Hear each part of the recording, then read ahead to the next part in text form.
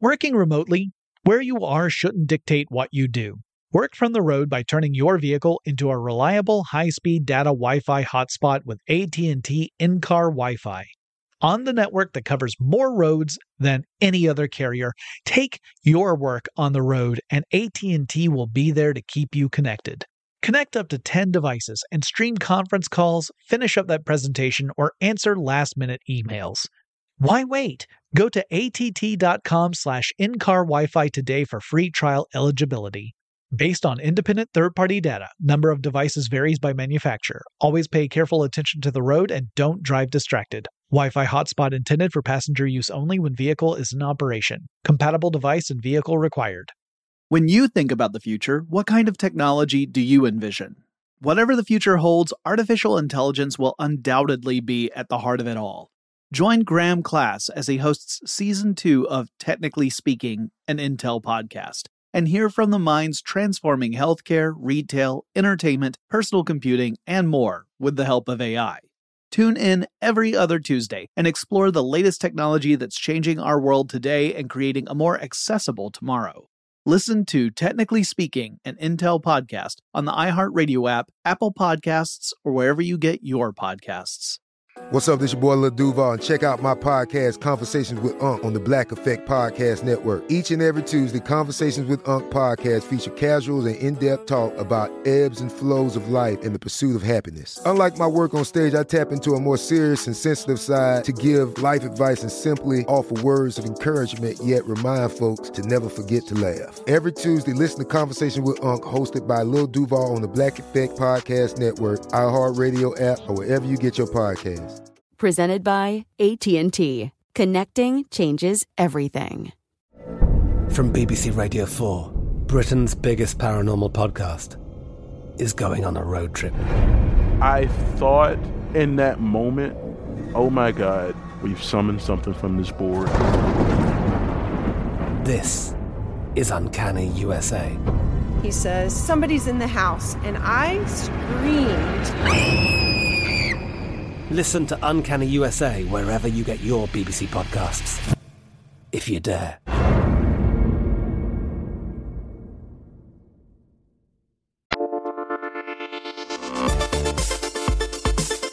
Welcome to Tech Stuff, a production from iHeartRadio. Hey there, and welcome to Tech Stuff. I'm your host, Jonathan Strickland. I'm an executive producer with iHeartRadio, and I love all things tech. And I am currently vacationing in sunny Orlando, Florida. Hopefully it's sunny when I'm down there. And we're going to continue our look back on General Electric, aka GE. So yesterday we replayed an episode called The Founding of GE. Today we are going to the second part. This one is called GE Through World War II. And it originally published on September 4th, 2019. Enjoy. In our last episode, I was talking about General Electric, and I was really focusing on the origin of the company and its first 2 decades of its existence.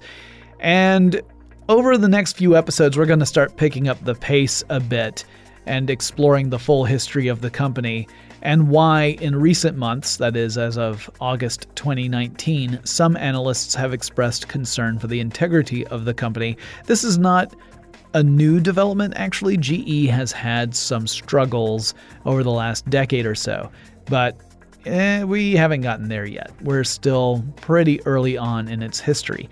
And there's a lot I could talk about, including advances in some of the basic technology that GE was built off of. For example, in 1913, a physicist and chemist named Irving Langmuir proved that by filling light bulbs with an inert gas like argon, it would not only extend the useful life of the tungsten filaments inside the light bulb, that's the part that actually lights up in a light bulb, but it would also prevent the inside of the light bulb from turning black as it got an internal coating of what's essentially soot from the tungsten. Langmuir would make numerous contributions to science and would ultimately receive a Nobel Prize in chemistry in 1932, though that wasn't for light bulbs. Anyway, another thing that happened in 1913 was that Charles Coffin, who had been president of the company, would become General Electric's first chairman of the board of directors. Edwin Wilbur Rice, who had studied under Elihu Thomson at Central High School in Philadelphia and who had worked for General Electric since the very beginning of the company, became the new president of GE. Rice had more than 100 patents to his name and had a strong hand in guiding how General Electric's manufacturing facilities operated. He was one of the founders for GE's research laboratory. Not a bad pick for president of the company, someone who could direct the operational aspects. Under Rice, General Electric continued to expand its business, and it acquired other companies as well as experiencing growth on its own. In 1918, for example, GE acquired the Pacific Electric Heating Company and the Hughes Electric Heating Company. So GE then formed a new division within the company itself called Edison Electric Appliance Company. Around that same time, GE also acquired the Trumbull Electric Company, which created and supplied parts related to the electric utility industry, such as switchboards. So really still investing in that world. And to be fair, electricity and infrastructure was still very slowly rolling out across the United States, and GE had a very large hand in that.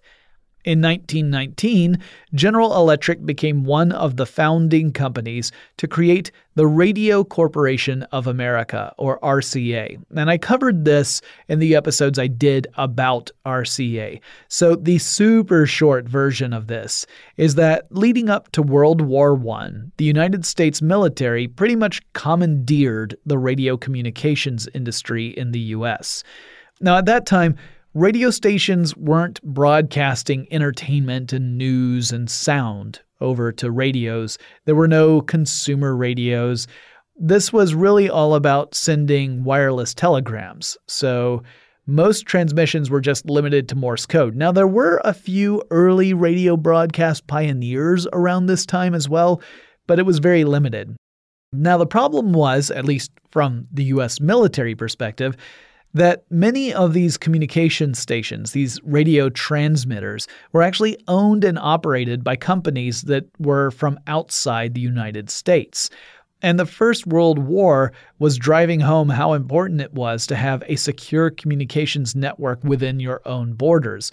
So the U.S. military, namely the U.S. Navy, ultimately wrested control of those transmission stations away from foreign companies and then used them for wartime communications, for official military communications. But once the war was over, the government needed to figure out what to do with all these transmission stations. So rather than operate them as government-owned entities, the government reached out to several companies, U.S. companies, including General Electric and also Westinghouse, AT&T, and the United Fruit Company. Yeah, I'll have to do an episode about the United Fruit Company at some point. It's a pretty interesting and controversial story. Anyway, it was this group that would form RCA, with each group partner in the group holding a certain percentage of the ownership of RCA. General Electric held the majority stake. Didn't hold a 50% stake. It was more like 30%, but it held more interest in RCA than any other party did. In 1921, we saw something pretty darn cool. Well, I didn't. I wasn't born yet. But the world in general saw something pretty cool in 1921. GE built a supercharger for an airplane. So there was an engineer named Sanford Moss who came up with this idea. He had this hypothesis that fuel would burn better in a chamber with compressed air. It would actually produce more energy. It would be a greater energy output with compressed air inside the chamber. And it turned out that this hypothesis was correct. And so using that knowledge, he designed what was called a supercharger to produce a lot more power in an engine. Now, a plane with one of those superchargers would set an altitude record at the time, and it reached a new altitude of 40,800 feet, or about 12,400 meters. Obviously, we've left that way behind now, but at the time, that was a significant achievement. In 1922, GE's own radio station in Schenectady, New York, with the identity of WGY, would go on the air. The station had a 1,500-watt transmitter. Now today, that station is owned by the company I work for, iHeartMedia. Fun little fact. Though it has also changed a bit since 1922. For example, the transmitter today is at 50,000 watts. So that's a big change. And the wattage pretty much determines how far the transmissions can go. It gets a little more complicated than that, but that's a general rule of thumb. Also in 1922, Rice would step down as president of the company, and a guy named Gerard Swope became the new president of GE and pushed the company to produce more consumer appliances. So this is really the era where GE started to seriously get into the consumer appliance manufacturing business, stuff like refrigerators and electric stoves. So while GE had made a few consumer products over the previous 20 years, it hadn't really seriously delved into that market. And then in the 1920s, that all changed. GE branded appliances became more and more common. So who was this Swope fellow? Well, unlike Rice, he wasn't at General Electric at the very start of the company. And technically, Rice was actually in the precursor company. He had worked for the Thomson Houston Electric Company that preceded General Electric. But Swope wasn't like that. Nope, Swope was a newcomer. He originally joined GE in 1893, one whole year after the company was founded. Johnny-come-lately. Okay, I'm being a bit cheeky. Swope had joined the company as a helper while he was still in school. That's sort of like a gopher, someone who did whatever it was that needed doing at any given time. His starting salary back then was an entire $1 a day, a princely sum. Presumably, he was making a bit more than that by the time he took on the role of company president in 1922. And I don't mean to suggest his employment at GE was unbroken from 1893 to 1922. That was not the case. He left GE, he was attending MIT, he graduated from MIT with a degree in electrical engineering, and then he took on a job for Western Electric, which is a company that's even older than GE. Swope had also served on the United States War Department General Staff during World War I. He aided in the procurement and supply operations for the Army. Charles Coffin brought Swope back over to the fold at GE in 1919. Now, as the president of GE, Swope would do more than just push the company into manufacturing more consumer appliances. He was also concerned about employee benefits. Under his leadership, General Electric began to implement employee benefit programs such as voluntary unemployment insurance, profit-sharing programs, and a cost-of-living wage adjustment program. Swope would serve as the president of the company twice, in fact. In his first run, that would stretch from 1922 to 1940. Meaning that Swope also led the company as the entire world went through the Great Depression, a challenging time for everybody. And just to stick with this for a second, I should explain who Swope's successor was and why Swope would return to serve as president a second time. Because generally when you hear that someone left as president and then had to come back as president, it sounds like something really wrong happened in the interim. That's not exactly the case. So, in 1940, Gerard Swope retired, and Charles E. Wilson, who had first started working for GE, specifically a GE subsidiary, when he was 12 years old and had been with the company pretty much ever since. He actually completed his education by taking night courses. Wilson was promoted to president in 1940, and he led the company for about 2.5 years, but then a different president called on him. That president was Franklin Delano Roosevelt, who wanted Wilson to join the War Production Board as vice chairman. The United States had entered World War II in December of 1941, and there was a pressing need to devote manufacturing capabilities toward producing equipment and weapons for American soldiers. Wilson responded to the request, and he left General Electric. So Gerard Swope came out of retirement and once again led the company until 1945 and World War II's end. At that point, Wilson returned to GE and resumed his role as president of the company for another 5 years. Now, the reason I decided to follow that particular trail and kind of move away from the timeline for a second was again to illustrate how important General Electric's business had become. It was integral to the modernization of the United States, and GE's manufacturing facilities were formidable both for their industrial businesses and consumer appliance businesses. No wonder the president looked to GE for help in manufacturing and acquisitions for wartime production. Okay, so let's get back to the timeline and learn what GE was doing during all those years. One note I saw pop up on several sites was that in 1924, GE opted to exit the utilities business because of antitrust concerns from the U.S. government. But despite my searching, I couldn't find any other information on that. And I just saw essentially the same timeline popping up on multiple websites.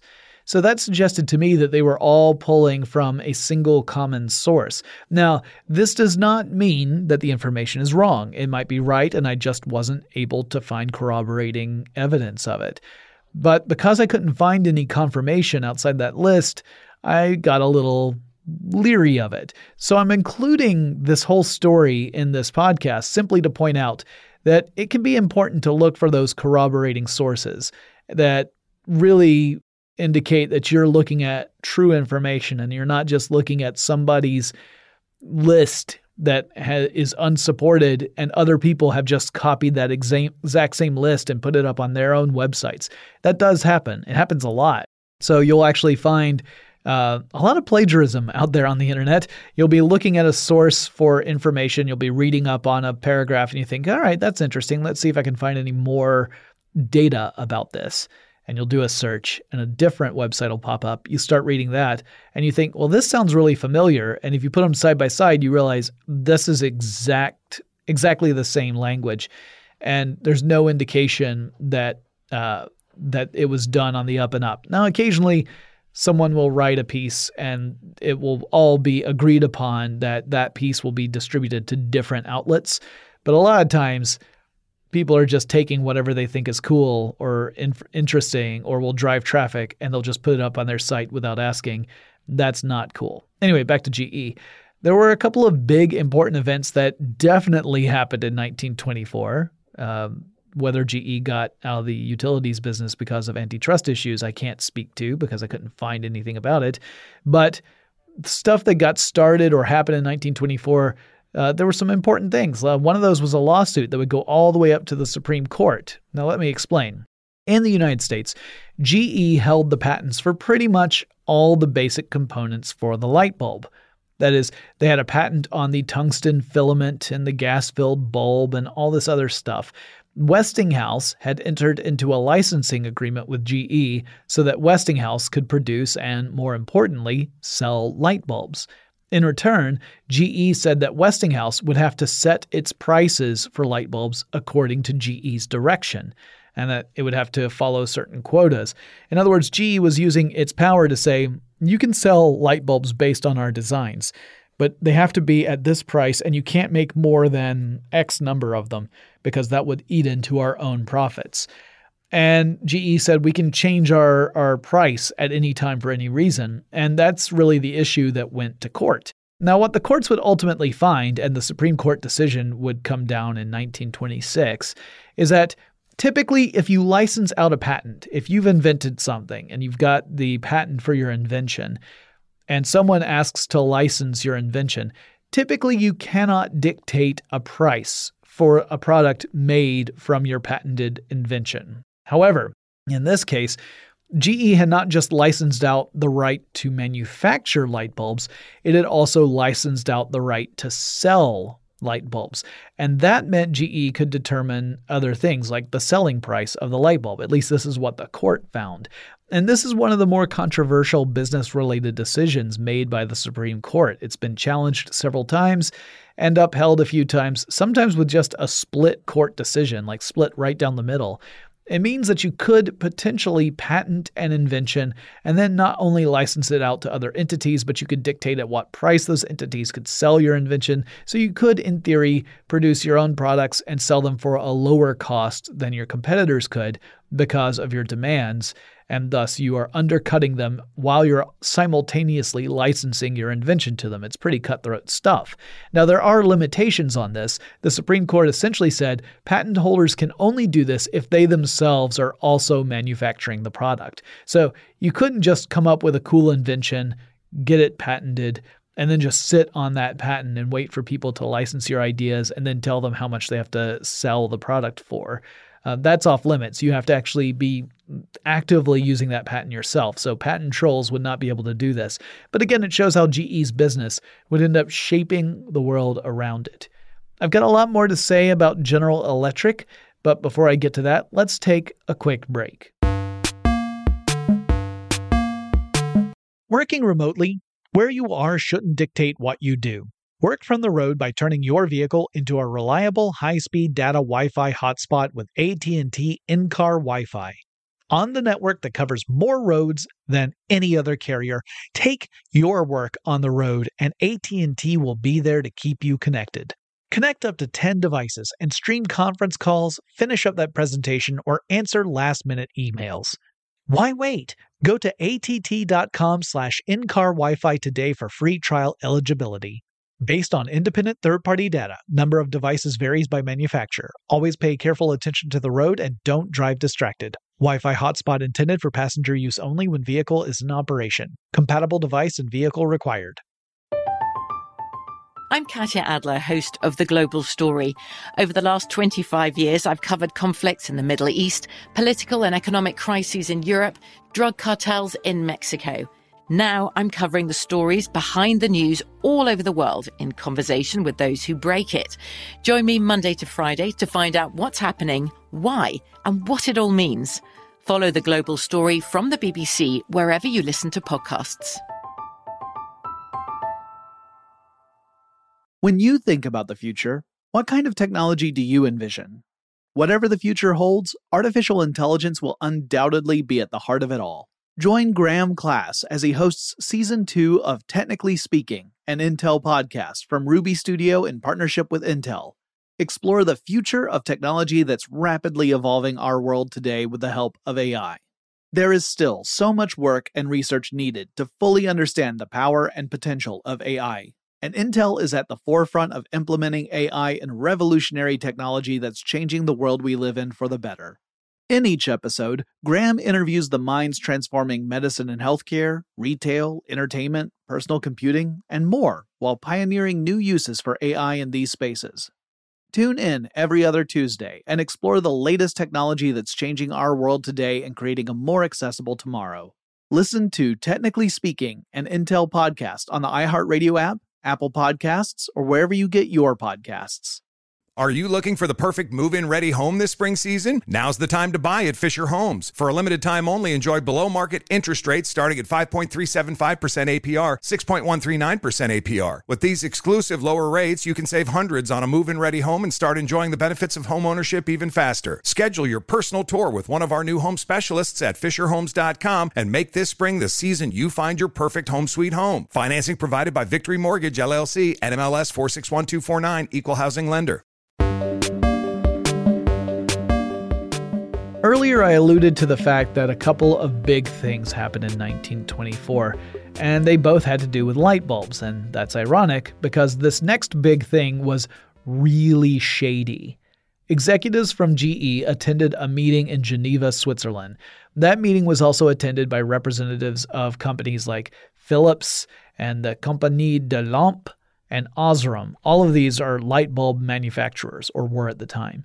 They signed a document that was titled Convention for the Development and Progress of the International Incandescent Electric Lamp Industry. But the agreement has a more sinister nickname, the Phoebus Cartel. Now, Phoebus is another name for Apollo, the god of the sun, so that's fun. But what this group was doing was working out a global agreement about the manufacture and sale and design of light bulbs. And that agreement divided up the world into regions assigned to the various members of the cartel.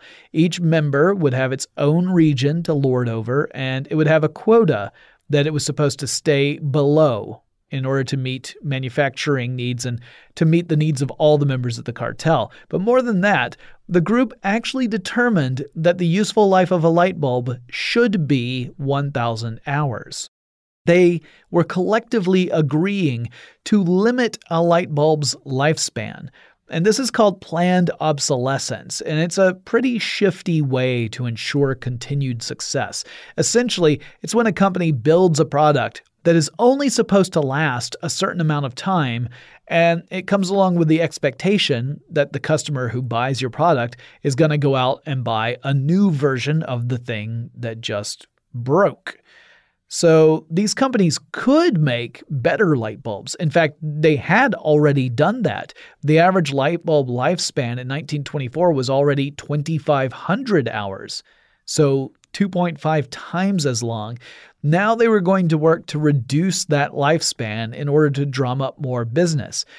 Light bulbs burn out faster. People have to go back and buy more light bulbs. It was making their own business by making the products worse in a way.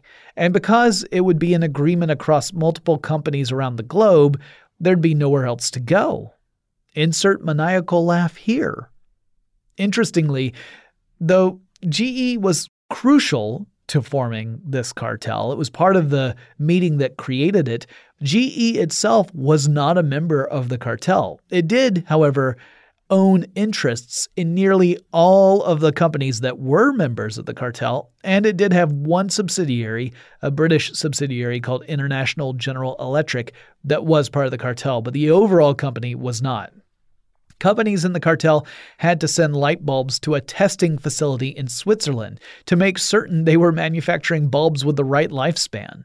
And like I said, they were given those strict quotas. If you sold more than your quota allowed, you would get fined. You would also get fined if the light bulbs you made didn't last long enough, or worse, lasted too long. This really did happen, and the plan was for the agreement to last until 1955, so it was a 30-year agreement. The only reason that didn't actually happen was because of a little thing called World War II. But yeah, that's a heck of a thing to learn about, and GE engineers really did work on ways to decrease the useful life of light bulbs for various products, including flashlights. They were saying, well, flashlight flash bulbs, they last 3 whole changes of batteries right now. Let's reduce that. And they got it down so that the light bulbs would only last 2 whole sets of batteries, and then eventually got to a point where the light bulb's lifespan was about the same length as the useful lifespan of a set of batteries. That's the way progress works, I guess.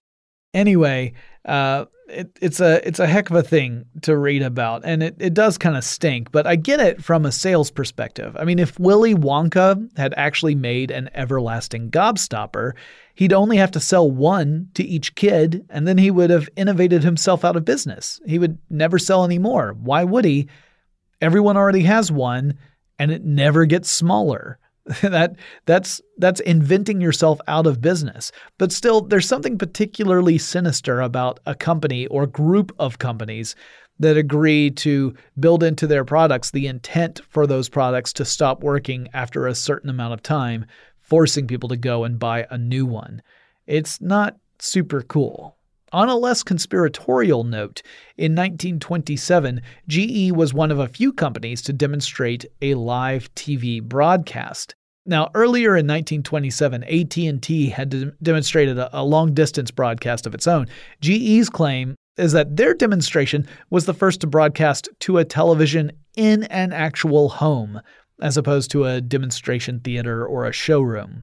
The broadcast came from GE's radio station WGY, and the TV was in a home located in Schenectady, New York, in GE's headquarters. The television was not an electronic television that had just recently been pioneered by Philo Farnsworth that same year. This was actually a mechanical television, meaning there were actual moving parts inside the television. But I've talked about that in several earlier episodes of Tech Stuff, so I'm just going to move along here. In 1928, the Radio Corporation of America, in which, remember, GE owned a large stake, created the NBC networks. Now, technically, they were two networks of affiliates. So you had two NBC networks. There was NBC Red and NBC Blue. So you could say GE had partial ownership of NBC at this time, though that wouldn't last for very long for the time being. And that's because in 1930, the U.S. government began to investigate GE, Westinghouse, and RCA for monopolistic practices. The antitrust investigation was followed by formal charges and a long period of negotiation. And ultimately, the parties agreed to RCA becoming its own incorporated company, and the various partners, including GE, would divest themselves of their shares in RCA. In addition, GE and Westinghouse had to agree to stay out of the radio broadcast business for 2.5 years in order to give RCA a chance to stand on its own. And boy, howdy did it ever, but that's covered in other episodes I did not too long ago. We'll get back to both NBC and RCA later on in this series. For now, let's talk about plastic. Plastic was something that had been around for a while. Synthetic plastic was a relatively new idea. There are natural plastics, but those are limited because it's hard to get to them and you have to do some processing. It's not very efficient. So synthetic plastics was something that people really wanted to be able to develop because plastic is incredibly useful stuff, but you have to have a more efficient way to make it. That had been experimented with as early as the mid-19th century, but the first fully synthetic plastic was developed in 1907. It was called Bakelite, by the way.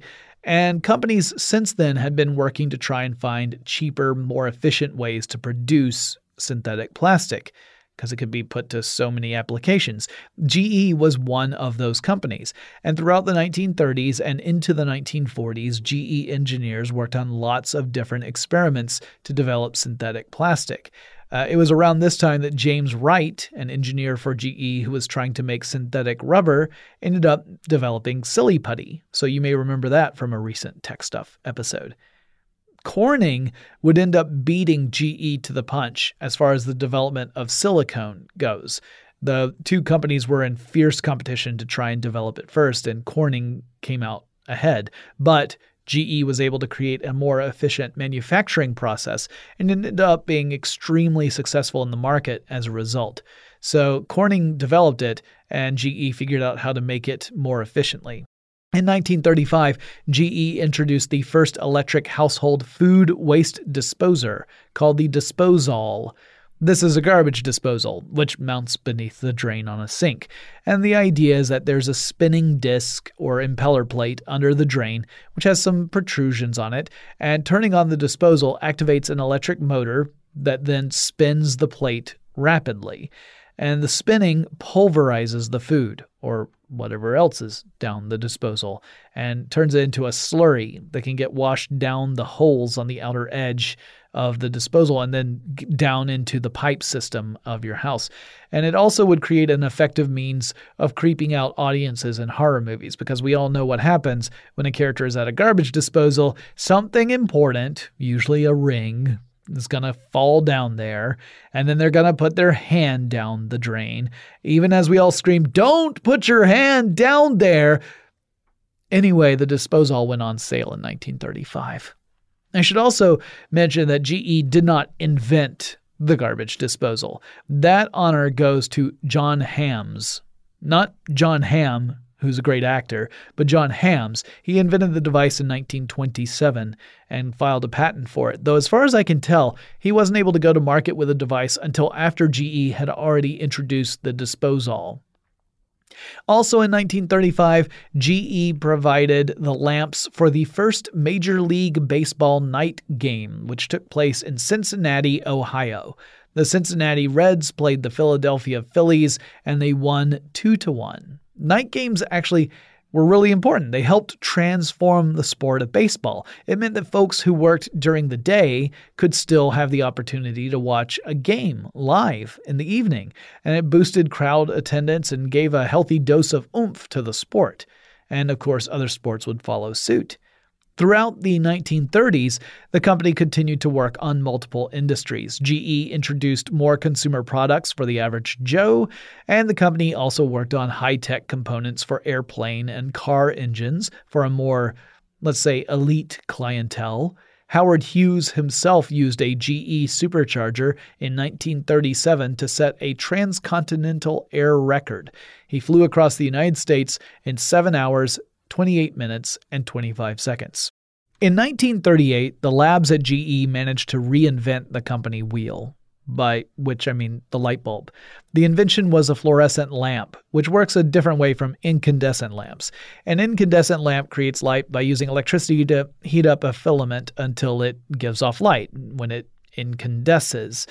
And that's the basic premise behind all incandescent lights. But a fluorescent lamp is different. The idea for fluorescent lamps was actually a few decades old, but the challenge was to create one that was practical from both a use case scenario, as in this is giving off enough light for me to do stuff, and also from a manufacturing standpoint. Dozens of people worked on solving these problems, and a lot of people made various contributions, so there's not one single person I can point to as being the inventor of the fluorescent lamp, which is a bit of a relief since it means I don't have to explain that so-and-so invented this and then walk it back and say, okay, well, actually, it's way more complicated than that. I'll explain how fluorescent lamps work when we come back from this short break. Working remotely, where you are shouldn't dictate what you do. Work from the road by turning your vehicle into a reliable high-speed data Wi-Fi hotspot with AT&T in-car Wi-Fi. On the network that covers more roads than any other carrier, take your work on the road and AT&T will be there to keep you connected. Connect up to 10 devices and stream conference calls, finish up that presentation, or answer last-minute emails. Why wait? Go to att.com/in-car Wi-Fi today for free trial eligibility. Based on independent third-party data, number of devices varies by manufacturer. Always pay careful attention to the road and don't drive distracted. Wi-Fi hotspot intended for passenger use only when vehicle is in operation. Compatible device and vehicle required. I'm Katya Adler, host of The Global Story. Over the last 25 years, I've covered conflicts in the Middle East, political and economic crises in Europe, drug cartels in Mexico. Now I'm covering the stories behind the news all over the world in conversation with those who break it. Join me Monday to Friday to find out what's happening, why, and what it all means. Follow The Global Story from the BBC wherever you listen to podcasts. When you think about the future, what kind of technology do you envision? Whatever the future holds, artificial intelligence will undoubtedly be at the heart of it all. Join Graham Class as he hosts Season 2 of Technically Speaking, an Intel podcast from Ruby Studio in partnership with Intel. Explore the future of technology that's rapidly evolving our world today with the help of AI. There is still so much work and research needed to fully understand the power and potential of AI, and Intel is at the forefront of implementing AI and revolutionary technology that's changing the world we live in for the better. In each episode, Graham interviews the minds transforming medicine and healthcare, retail, entertainment, personal computing, and more, while pioneering new uses for AI in these spaces. Tune in every other Tuesday and explore the latest technology that's changing our world today and creating a more accessible tomorrow. Listen to Technically Speaking, an Intel podcast on the iHeartRadio app, Apple Podcasts, or wherever you get your podcasts. Are you looking for the perfect move-in ready home this spring season? Now's the time to buy at Fisher Homes. For a limited time only, enjoy below-market interest rates starting at 5.375% APR, 6.139% APR. With these exclusive lower rates, you can save hundreds on a move-in ready home and start enjoying the benefits of homeownership even faster. Schedule your personal tour with one of our new home specialists at FisherHomes.com and make this spring the season you find your perfect home sweet home. Financing provided by Victory Mortgage, LLC, NMLS 461249, Equal Housing Lender. Okay, so fluorescent lamps. There's actually a few different types of fluorescent lamps, but I'm going to focus on hot cathode lamps because that was sort of the earliest ones that were able to be manufactured for the mass market. And typically, the lamp is a long glass tube, and inside of this long glass tube, there is a coating of fluorescent powder on the inside surface of the tube. And also inside the tube is low-pressure argon gas, and there's also a little bit of liquid mercury in there. This is why handling fluorescent lamps is a bit dangerous. Well, that's one of the reasons. Another is that they're tubes made of glass, so breaking one not only releases a small amount of toxic chemical to the environment, it also can cut you up pretty badly. Now, a hot cathode fluorescent lamp has 2 electrodes on either end of the tube. So you have one on one end, one on the other end. Both of these electrodes are cathodes, meaning they both contribute electrons into the tube, though they do this one at a time.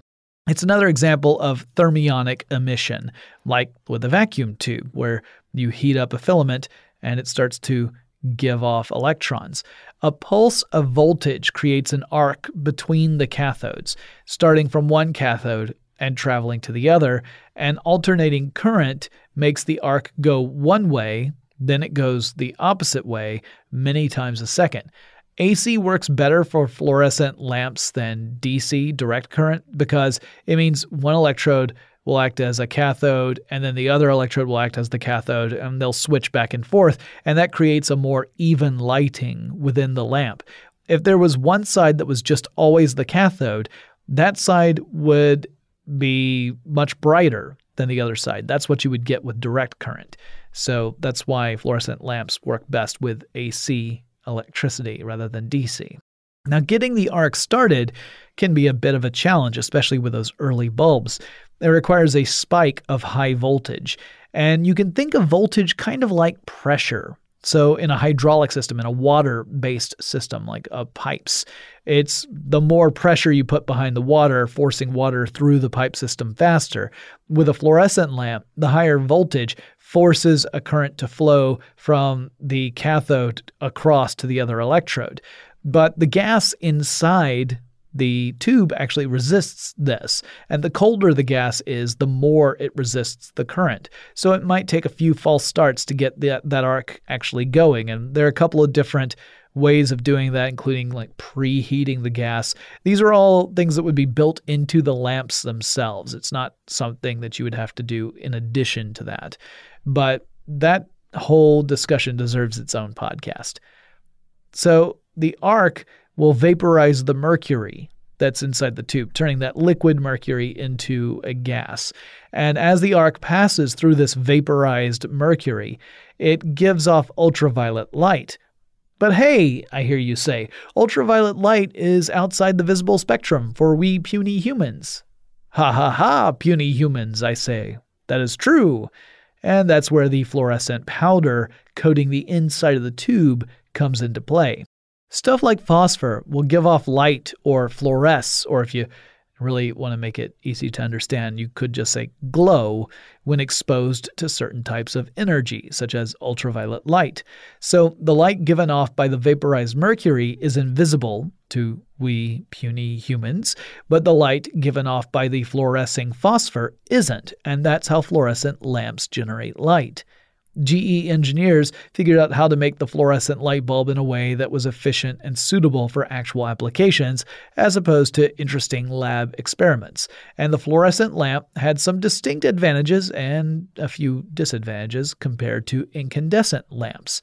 For one, it was more energy efficient. It required less energy to generate an equivalent amount of light. So we measure the amount of light given off by stuff in units called lumens, and we measure electricity in watts. The typical incandescent light bulb produces 16 lumens per watt of electricity. A fluorescent light bulb might produce between 50 to 100 lumens per watt. So in other words, you don't have to use nearly as much electricity to get an equivalent amount of light out of a fluorescent lamp. That's oversimplifying, but it gets the point across, which means you save money in the long run by using these fluorescent bulbs instead of incandescent ones. Fluorescent bulbs also last longer, usually 10 to 20 times longer than incandescent bulbs. Granted, I also just talked about how companies were actively working to limit the useful life of light bulbs, so part of the fluorescent bulb advantage was really because companies were purposefully planning out the obsolescence of the incandescent bulbs. So yikes. Fluorescent lamps also generate less heat than incandescent lamps do, so that was another area where they were superior, and they diffuse light very well, but they also had disadvantages. One was the environmental hazard I talked about. There's stuff in fluorescent bulbs, namely the mercury, that you don't want getting out into the general environment. They are also more expensive than incandescent bulbs, and they can't, without special adjustments, be used with any sort of dimmer switch. They also flicker slightly, usually too fast for most of us to pick up, but it can drive some people a little bonkers. Like, if it's slowing down a bit, because as bulbs get closer to the end of their lives, they can flicker more noticeably, it can cause discomfort. For people who have epilepsy, it can trigger epileptic episodes. So there are some other dangers with this stuff. And maybe you end up being affected psychologically by the way these lights give off light. You could end up like Joe in Joe versus the Volcano, and you might believe that you've got a brain cloud. But seriously, there are folks who just swear by the fact that fluorescent lights generate a light that is unpleasant to them, and they much prefer the warmer light from an incandescent bulb. In 1939, a remarkable woman named Catherine Burr joined the GE Research Laboratory. She was the first woman to be part of the GE Research Lab, and she developed a non-reflective glass. It was nicknamed invisible glass. The glass would become the basis for all sorts of applications, such as for camera lenses and for telescopes, stuff where you want to minimize or eliminate reflection as much as you possibly can. So hats off to you, Ms. Burr. That was pretty incredible. In 1940, GE began to relay TV broadcasts from New York City to its television station WRGB, which was in Schenectady, New York. And this would set the path for the development of television networks, TV stations that would end up carrying the broadcast of neighboring stations. And this would follow the path that was pioneered by radio networks like NBC. Now, by this time, much of the world was already involved in World War II, and as it became more apparent that the U.S. would likely become involved as well, the government, and particularly the military, began to seek out innovation from American companies to augment the military capabilities of the United States. GE would work on many of those projects, including the design and production of the first jet engine in the United States, called the IA. Now, I should stress that this was not the first jet engine in the world. Other countries had already produced jet engines, but it would be the first one designed and produced in the United States. It was largely based off the design of a British jet engine called the Powerjets W.2B. The IA was essentially a prototype jet engine, the result of about a year of R&D and production. It would lead to a production model called the General Electric J31. This would become the first mass-manufactured jet engine in the United States, and it would be used in aircraft like the Ryan FR Fireball and the Bell P-59 Aerocomet. The U.S. officially joined the jet age. In 1943, General Electric also introduced an early form of autopilot, a system designed to keep an aircraft on a specific course. I've done a few episodes mentioning how these systems work. I might need to do an update on that. But in 1943, it was a pretty rudimentary system designed to hold a steady course and make minor adjustments. Also in 1943, General Electric formed another division within the company called GE Capital, which is a financial services company within General Electric. It was sort of evolved from an earlier division called the General Electric Contracts Corporation. That one formed in 1932 as a way to help customers purchase GE products through various finance plans, because that was around the time of the Great Depression. So people who wanted appliances couldn't really afford to buy them outright. So GE formed this as a way to help customers pay for stuff and still be able to sell consumer goods to people. GE Capital pretty much picked up where the Contracts company had left off, but it would become a truly enormous company in its own right. Later on, when I get to more recent years, we'll talk about how it was one of the major bits of the company spun off when GE encountered major financial difficulties. But just as a sneak peek, at its height, this company by itself, the GE Capital Company, had assets exceeding $637 billion. So yeah, big business. In 1945, General Electric demonstrated the first commercial use of radar, a technology that had been developed in Europe and which was of considerable importance in wartime. GE used radar to show how it could help vehicles, even non-military ones, navigate through darkness. And in 1946, the company would design and produce the world's most popular jet engine. It was called the J-47, capable of providing up to 5,000 pounds of thrust per engine.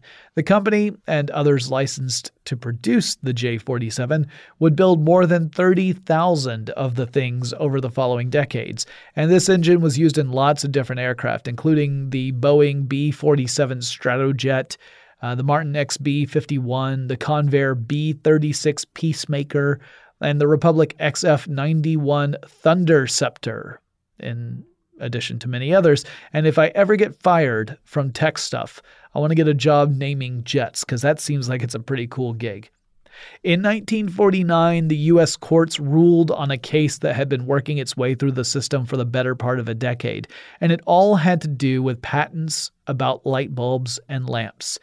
The argument was essentially that through the control of patents, GE was restricting competition and practicing monopolistic company policies, which was a big no-no and in violation of the Sherman Antitrust Act.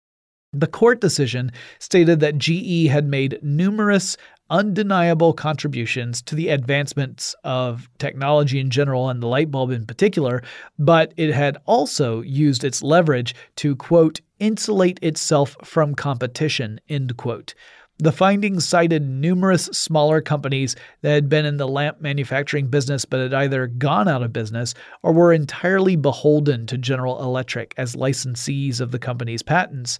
And the ruling essentially stated that all those patents on lamp and lamp parts should be, quote, dedicated to the public, end quote. And so General Electric was compelled to release its patents on those particular technologies. The company certainly had performed in ways that gave it all the advantages, which, again, from the perspective of a company, seems like a no-brainer. You want to give yourself every chance at success. But from an external perspective, it looked like GE was a big bully. And so that was how this decision came down.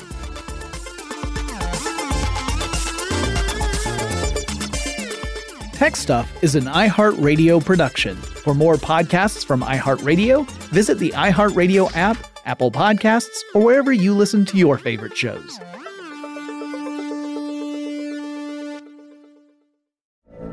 From BBC Radio 4, Britain's biggest paranormal podcast is going on a road trip. I thought in that moment, oh my God, we've summoned something from this board. This is Uncanny USA. He says, somebody's in the house, and I screamed. Listen to Uncanny USA wherever you get your BBC podcasts, if you dare.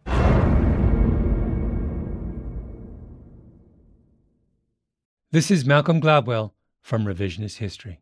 eBay Motors is here for the ride. With some elbow grease, fresh installs, and a whole lot of love, you transformed 100,000 miles and a body full of rust into a drive that's all your own. Brake kits, LED headlights, whatever you need, eBay Motors has it. And with eBay Guaranteed Fit, it's guaranteed to fit your ride the first time, every time, or your money back. Plus, at these prices, you're burning rubber, not cash. Keep your ride or die alive at ebaymotors.com. Eligible items only. Exclusions apply. Are you looking for the perfect move-in ready home this spring season? Now's the time to buy at Fisher Homes. For a limited time only, enjoy below-market interest rates starting at 5.375% APR, 6.139% APR. With these exclusive lower rates, you can save hundreds on a move-in ready home and start enjoying the benefits of home ownership even faster. Schedule your personal tour with one of our new home specialists at FisherHomes.com and make this spring the season you find your perfect home sweet home. Financing provided by Victory Mortgage, LLC, NMLS 461249, Equal Housing Lender. The wait is almost over. Get ready for the 2024 NFL season as the full schedule is announced. Every rivalry, every rematch, every rookie debut, every game revealed. The 2024 NFL schedule release, presented by Verizon, coming in May. Live on NFL Network, ESPN2, and streaming on NFL Plus. Terms and conditions apply to NFL Plus. Visit NFL.com/schedule release to learn more.